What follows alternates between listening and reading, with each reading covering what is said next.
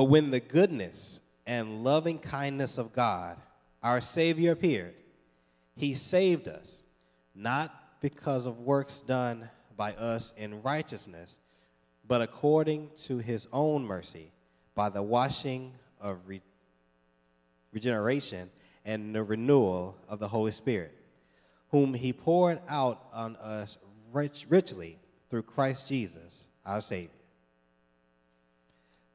so that being justified by his grace, we might become heirs according to the hope of eternal life. Amen. You may have a seat as Pastor Todd comes.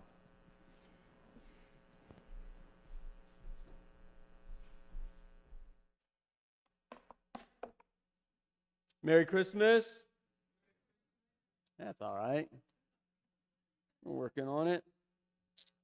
I was reminded by that video. I want to read this passage in Revelation chapter 7, verse 9 through the following. This is the reason we do what we do, because we believe this to be true. This will happen one day. And this is what the revelation is that John received when God took him to heaven. And so this is kind of what he's seeing at the throne room of God. He says this, "And behold, as I looked, a great multitude that no one could number, from every nation and from all tribes and all peoples and languages, were standing before the throne and before the Lamb, clothed in white robes, saying, 'Salvation belongs to our God who sits on the throne. Behold, the Lamb of God.'"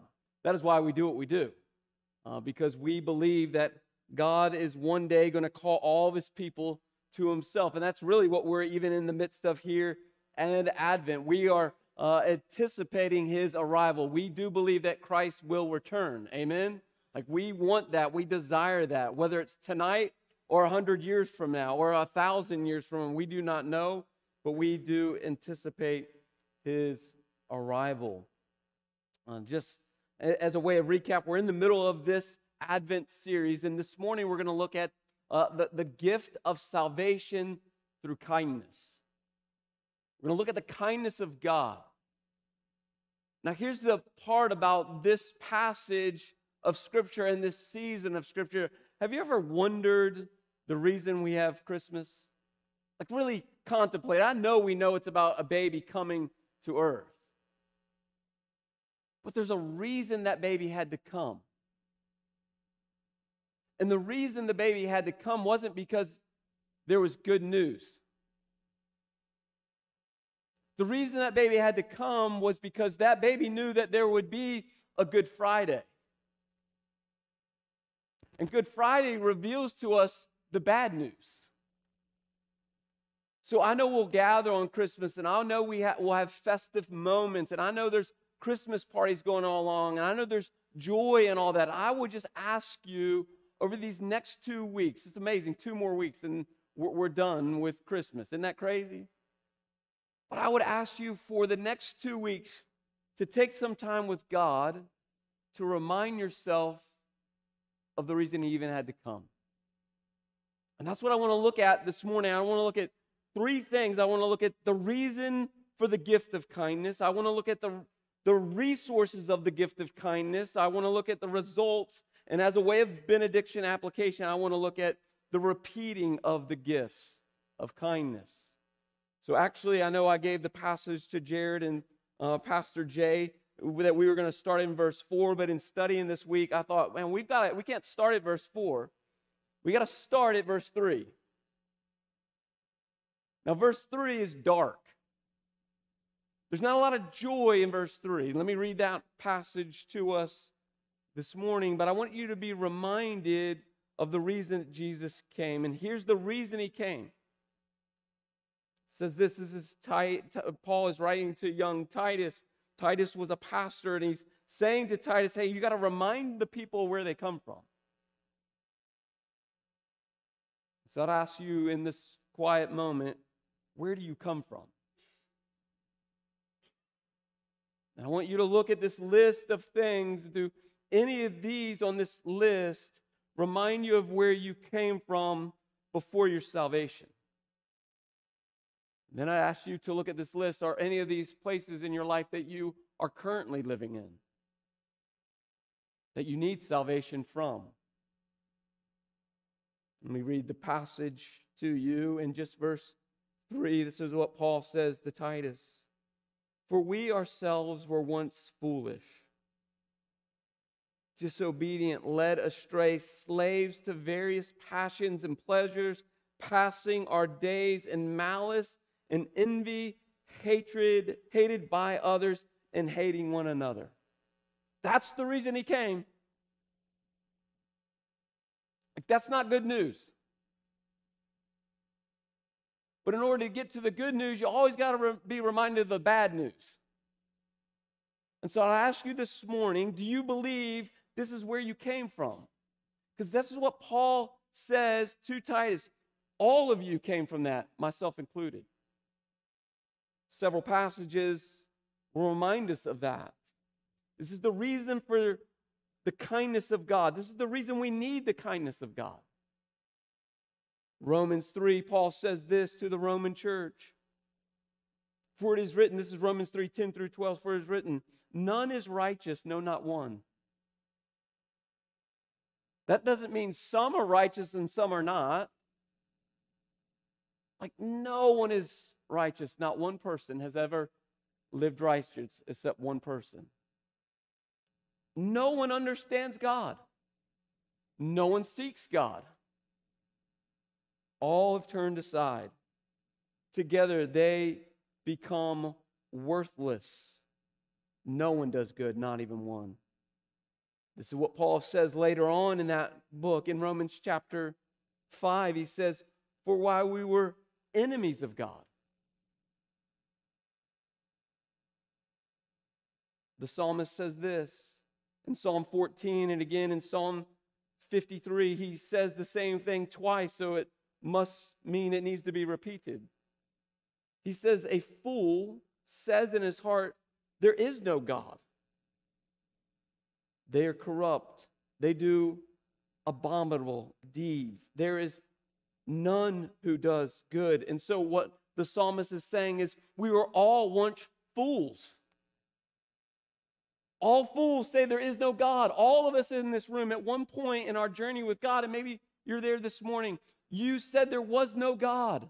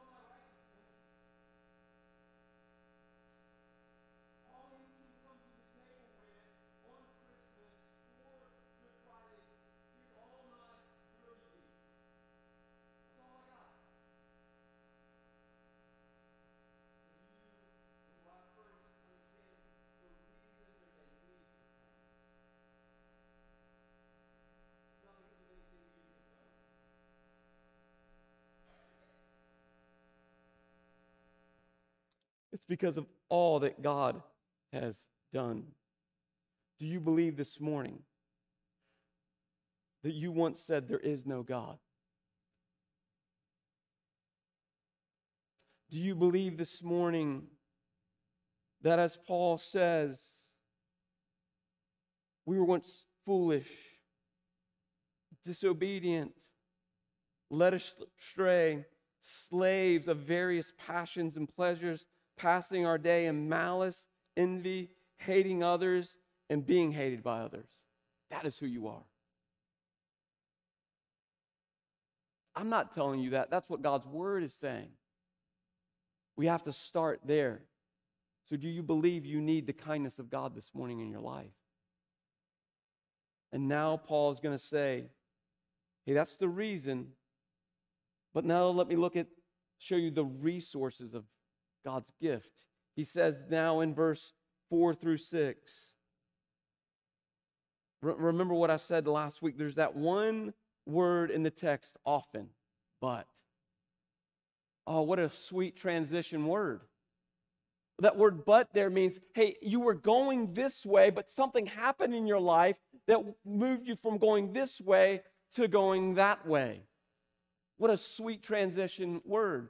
But he says, it doesn't have to be that way any longer. It's not that way any longer. But when the goodness and loving kindness of God our Savior appeared, he saved us. Not because of works done by you in righteousness, but according to his own mercy, by the washing and regeneration and the renewal of the Holy Spirit, whom he poured out onto us richly through Christ Jesus our Savior. So here's the resource of the kindness. It's not about your righteousness. That's what he says in the text. So if it's not about our righteousness, then how's it come? What is the resource of this great God that he would send us his Son to us? I want to start with the first two words in the text. But when the goodness and loving kindness of God. The word goodness there in the text means this. It refers to God's generous heart.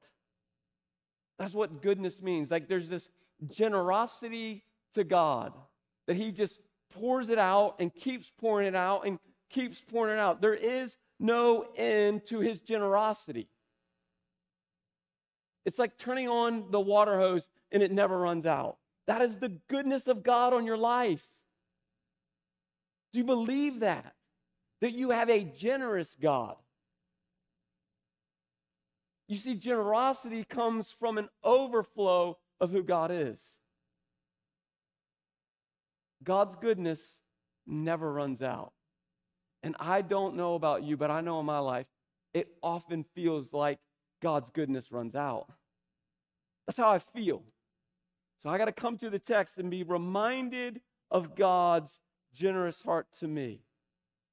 It's poured out onto us. But it's just not his generous heart. Now look what he's so generously pouring out to us.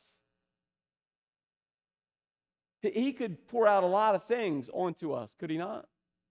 But now Paul says, let me show you what he's pouring out over you continually. Loving kindness. Now catch what these two words mean in the Greek. Loving kindness means this: compassion with an eagerness to deliver from pain. Let me say that again. God's goodness, his generous heart, is a compassionate heart that he has an eagerness, not just a willingness, but an eagerness to deliver you from your pain. What is the pain that he wants you to be delivered from? His wrath. That's what verse 3 is about. Those things, Paul will go on to say, these things are what God will pour his wrath out onto people for. But God, in his goodness and his loving kindness, he wants to deliver you from your pain. And not just your eternal pain, but your pain here today. Do we believe that? That is the kindness of God. That is the gift of God. This is what Paul is saying to us is the reason for Christmas, that God would pour out his generous heart to deliver us from pain, the pain of hell. Is that true for us? And then he goes on to say this in the text. He said, God wants to pour that out. That's the kindness of God our Savior. He saved us.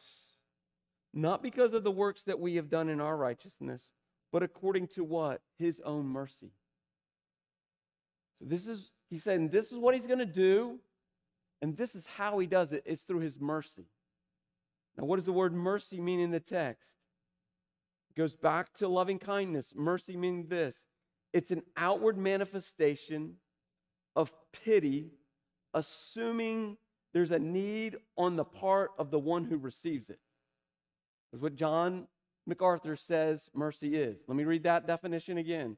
An outward manifestation of pity that assumes the need of the one who's receiving it. Which God looks on us with pity, and he pours out his loving kindness, his mercy to us, but we have to know that we need it.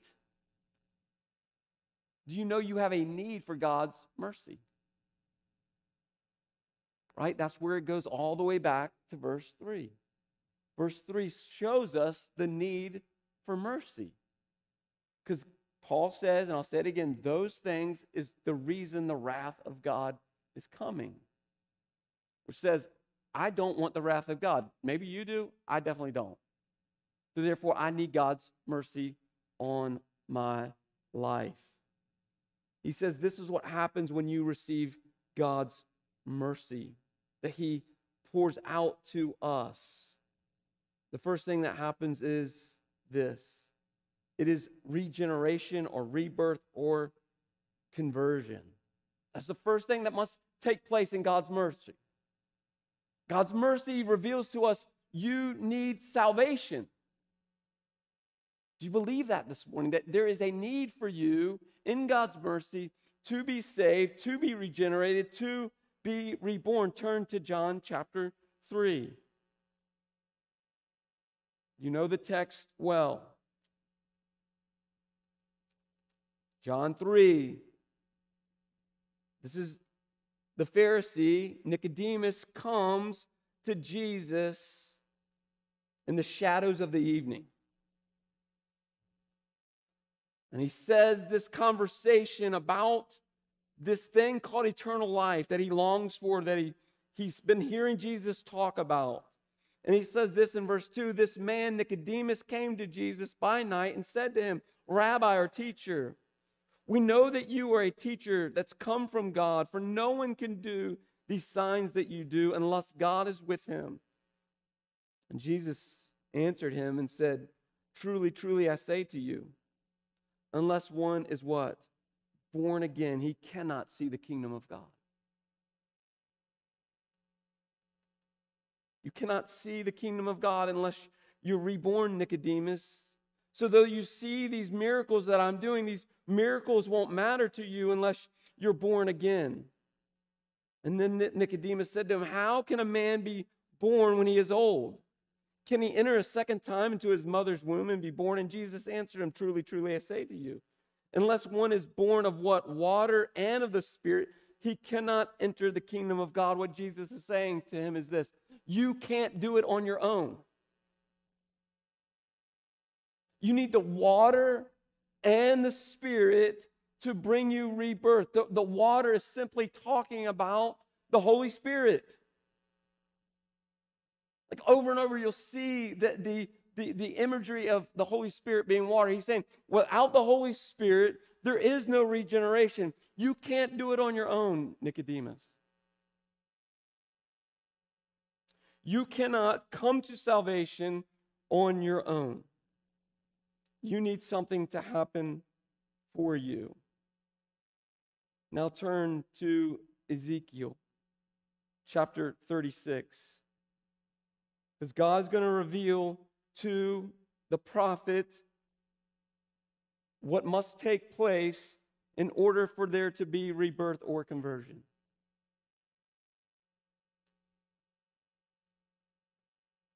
Hang with me, it's a long passage. And I'm going to read some and skip around to get through the entire passage. But this is what happens. This is what God reveals to the prophet. He says, therefore, say this to the house of Israel. Thus says the Lord God, it is not of your own sake, O house of Israel, that I'm about to act, but it's for the sake of my name. So what God is saying right off the bat about regeneration, it's not even about you. Your salvation has nothing to do with you. It has everything to do with God. He's like, I'm about to act not for your sake, but for my sake and for the sake of my name. Because he stamped something in Genesis 3 that he made a promise that there would be regeneration. So now he's saying, I'm going to hold true my promises, not because of you, but because of me. He goes on to say this. He talks about all their uncleanliness, all their idols.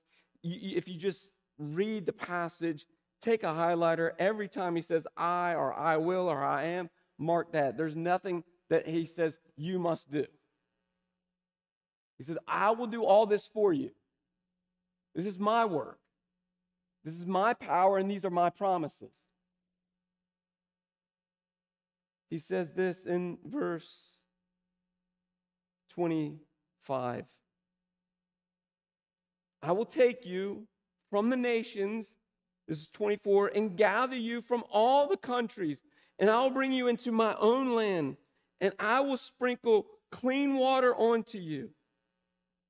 Or I will bring rebirth to you. I will regenerate you, or I will convert you. And you shall be clean from all of your uncleanliness and from all of your idols, and I will cleanse you. And this is how I'm going to do it. Check how he's going to do it. Verse 26. And I will give you a new heart. You don't have to go find a new heart. As the gift of Christ at Christmas, he gives you a new heart. And a new spirit I put in you. Not only do I give you a new heart, but I give you the Spirit, my own Spirit, the counselor, to guide you with something I gave you. This is the analogy. You ever gotten something and tried to do it without instructions?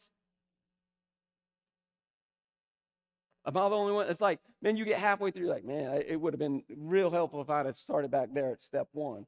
But this is what God says. I'm not going to give you something and not give you the help that you need to have what I just gave you.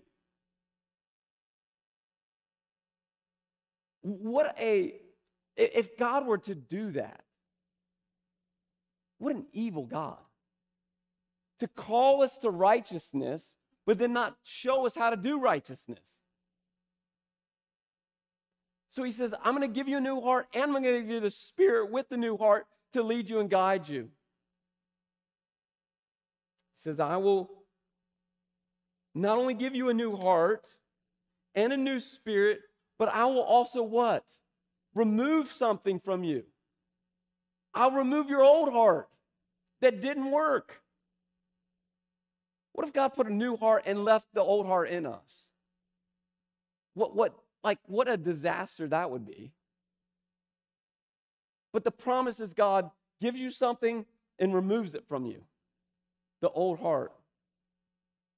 He says, I will remove the heart of stone from your flesh and give you a heart of flesh, and I will put my Spirit in you, and I will cause you to walk in my statutes, and I will cause you to be careful to obey all of my rules. And then you shall dwell in the land that I give to your fathers, and you shall be my people, and I will be your God, and I will deliver you from all the uncleanliness. You see what God is doing for us? What we could not do for ourselves. But do we believe that this morning? That's the first part of the process. A regeneration must take place in us. But then he doesn't stop there. Turn back to Titus chapter 3.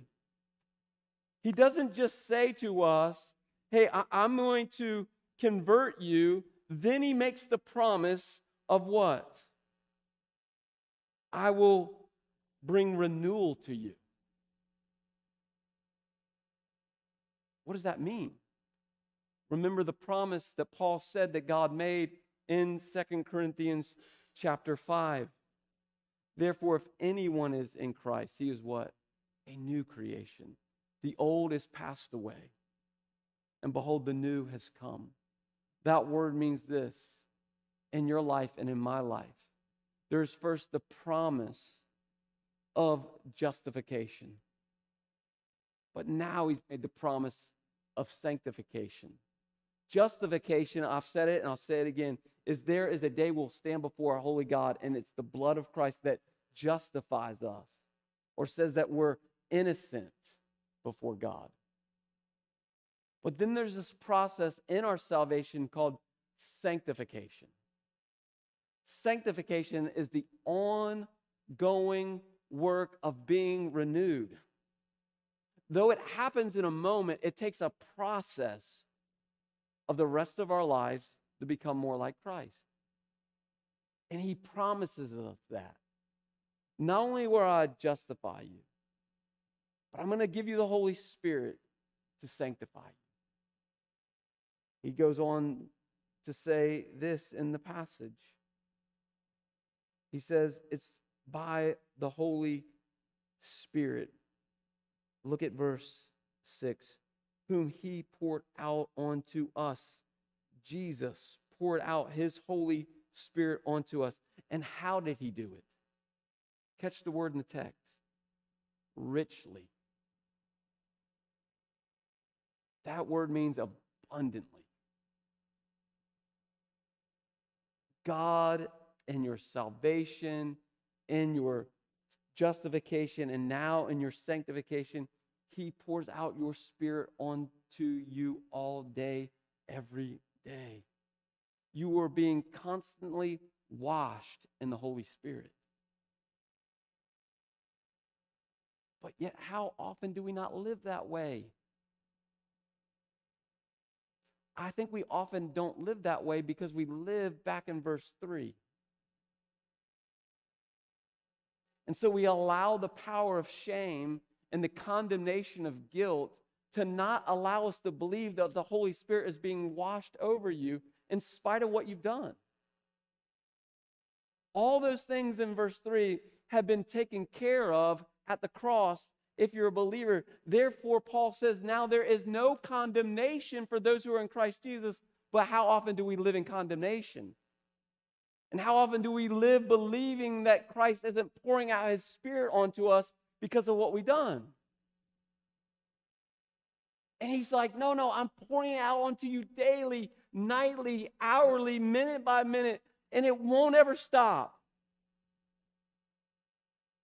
We got to live there, church. And it's nothing that you've done. You don't have to get it right to come to Jesus. Get it wrong and come to Jesus. Praise God. And he's going to wash you clean. White as snow, he says. So let us not live in the condemnation from our past, but in the promise of the forgiveness that he offers us at the cross because of Christmas. Don't live in the past. Be reminded of the past so you can be grateful for your future and your present because of the presence of Christ. Amen? He says it's poured out on to you through the Holy Spirit, through Christ Jesus, our Savior. I could just do a whole nother sermon on that one word Savior and what that means. I won't have and don't have time. And now he says this. That's the resources of the good gift of kindness. Now look at the results of that for you in your life. He says there's three things. that results in the kindness of God. The first one is this: so that being justified by grace. Just cover justification. Justification by God through Christ on the cross because of his birth, life, and death and resurrection. You get to stand before a holy God white as snow. That's the first result of your salvation. He says, but it doesn't stop there. There's more to it. There's more of this gift of kindness that you get in your salvation. What's the next part of the gift that God gives you? He says this: not only that, not only are you justified, now he says that you're what in the text? You have become heirs according to hope of eternal life. So two more things. Now do you believe that you're an heir, a co-heir to Christ Jesus? So God looks at you in the text, this is what Paul is saying, the same way that he looks at Christ Jesus. Like you get the same inheritance that Christ has. Which is what? And now he says, this is the next part, this is the next promise, this is the next gift. You now have the hope of eternal life. Think about that for a moment. You've been forgiven, therefore you have justification, you're co-heirs with Christ, and now you have the hope of eternal security with Christ. But how often do we not live in those things? Because we live in the condemnation of verse 3 and not the freedom that comes in verse 4. Are we living there, church, this morning? Because if we live there, then this is the result of those things. Justification, we become co-heirs in the hope. And now God calls us to do something with what he's given to us. Now here's where the rubber meets the road. What are you doing? What am I doing? What is this church doing with the great gift of kindness that God has given to us? Because look what he says to do with it. Verse 8. This is a trustworthy saying. He's basically what that word means. This ain't Swiss cheese. It's got no holes in it. There's no holes in this statement. This is true as true as true can be. And I want you to insist on these things, or to remember these things, the gift of kindness and loving kindness God's given to us. How come? So that those who have believed in God may be careful to what? Devote themselves to good works. What Paul is saying, you cannot, we cannot, I cannot just sit on the gift of my salvation. I now must go do something, what's been given to me, and I must go do good works. I must go give this gift away to people. And my challenge to you, my challenge to me, church, am I giving these good works that God has given to me to other people? Because he says this, these things are excellent and profitable for people. We live in a lost and dying world that needs to be reminded the reason for Christmas. The reason for Christmas is that they are what? Verse 3. That they are foolish. That they are disobedient. That they are being led astray. That they are enslaved from passions and pleasures. They are in malice and envy and hated and being hated by other people. We need to tell them that. But then we got to tell them the great gift that comes with Christmas. That God has a loving and good kindness that he wants to pour out onto them, and we get to show them what that looks like. You cannot show them if you have not received it, and you cannot show them if you are not living it. You cannot give what you do not have. You cannot give what you do not practice. You cannot give what is not true for you. And I don't mean true here. I mean true tangibly. How is this fleshing out in your life? Which goes back to those things.